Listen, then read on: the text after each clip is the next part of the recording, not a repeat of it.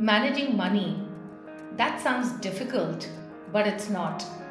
You'll be pleasantly surprised to know how easy it can be. And that's where I come in.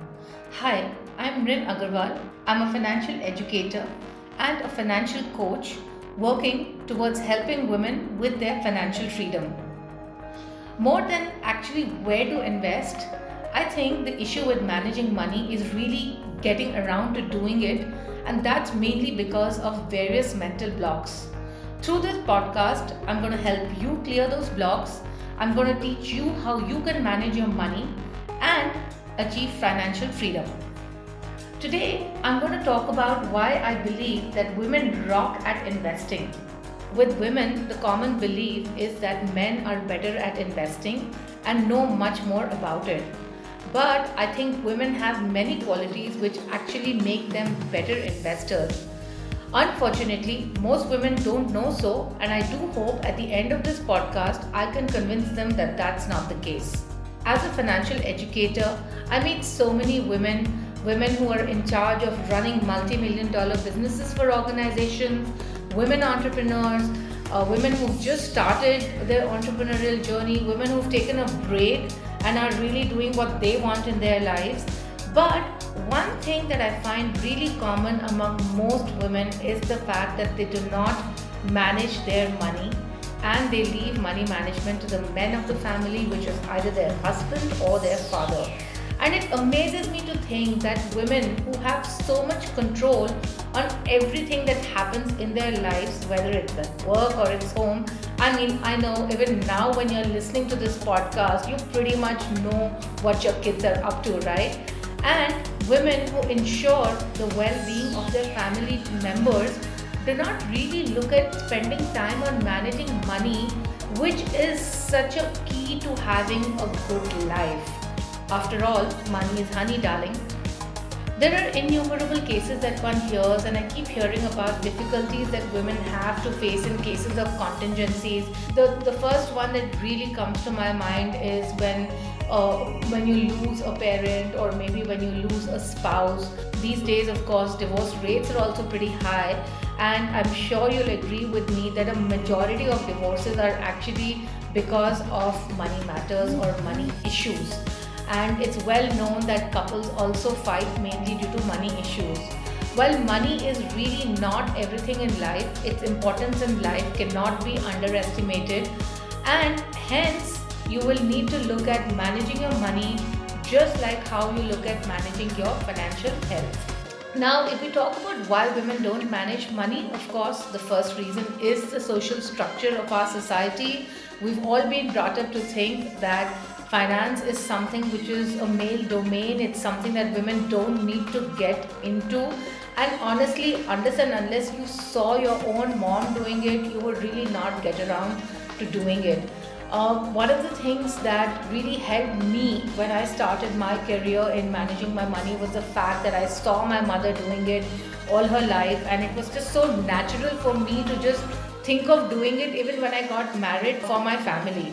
Of course, women have so much multitasking, unlike men who can just pick up their bags and go to work.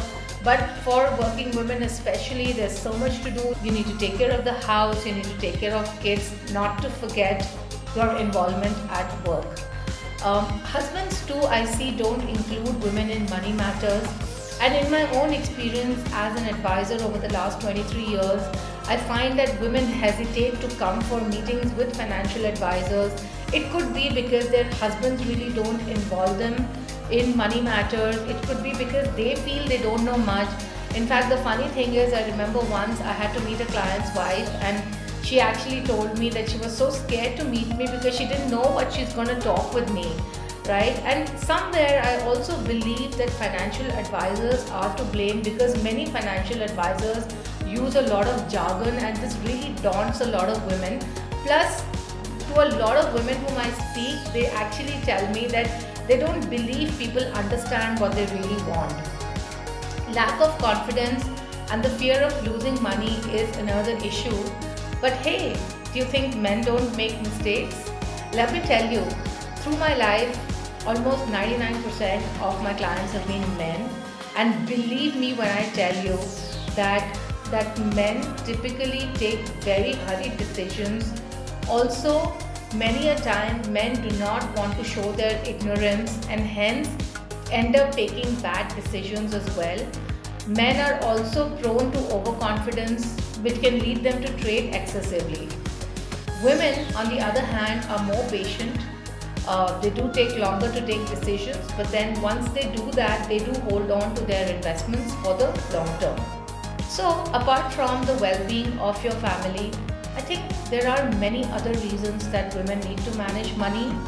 As you all know, that the gender pay gap is a very, very big thing now, and the gender pay gap in India is 20%, which means that women earn 20% lesser than what men earn. I see that women want equality in everything, but somewhere I don't see women fighting for equality in the pay gap. And one of the ways to bridge the gender pay gap, which can lead to a gender savings gap, is by actually managing your money better. Of course, being financially aware also secures you for the unknown, and it allows you to take care of your loved ones the way you want to. So often I come across women who want to provide financially or want a better retired life for their parents, but they're really not able to help them because maybe their husbands don't support them. And honestly, if you are financially independent, then it's up to you to do what you want with your money and take the right decisions for your family as well. I'm sure all of you have a bucket list. I mean, I have one too. I want to do so many things. I'm sure a lot of you want to travel. That's a common thing that I see. But beyond that, women have many, many other desires and aspirations. I mean, it could just be that you want to have a Louis Vuitton bag. That could be your bucket list. But remember, the only way that the bucket list can really be fulfilled is if you are managing your money and you're financially independent. You may be economically independent, which is if you're earning a salary, but unless you're financially independent, you will not really be able to get to your bucket list. Finally, of course, as I mentioned about my mother, and she set such a great example to me that I didn't think about it before I even started managing money for my family once I got married. Similarly, if you do manage your money yourself, you do set a big example for your children to learn from you.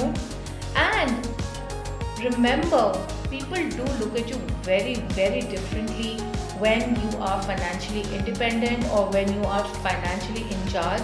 And by people, I mean it could be your husband, it could be your in-laws, it could be your parents, it could be your siblings, and it could even be your own children. So go ahead, start managing money, right? I started the podcast by saying that women rock at investing. Now, why do women rock at investing? Because firstly, women always save more. They have an inherent savings attitude. That could also be because they might be aware that their careers are shorter because of their family responsibilities. Women are known to take lesser risk, invest for the long term, and trade lesser.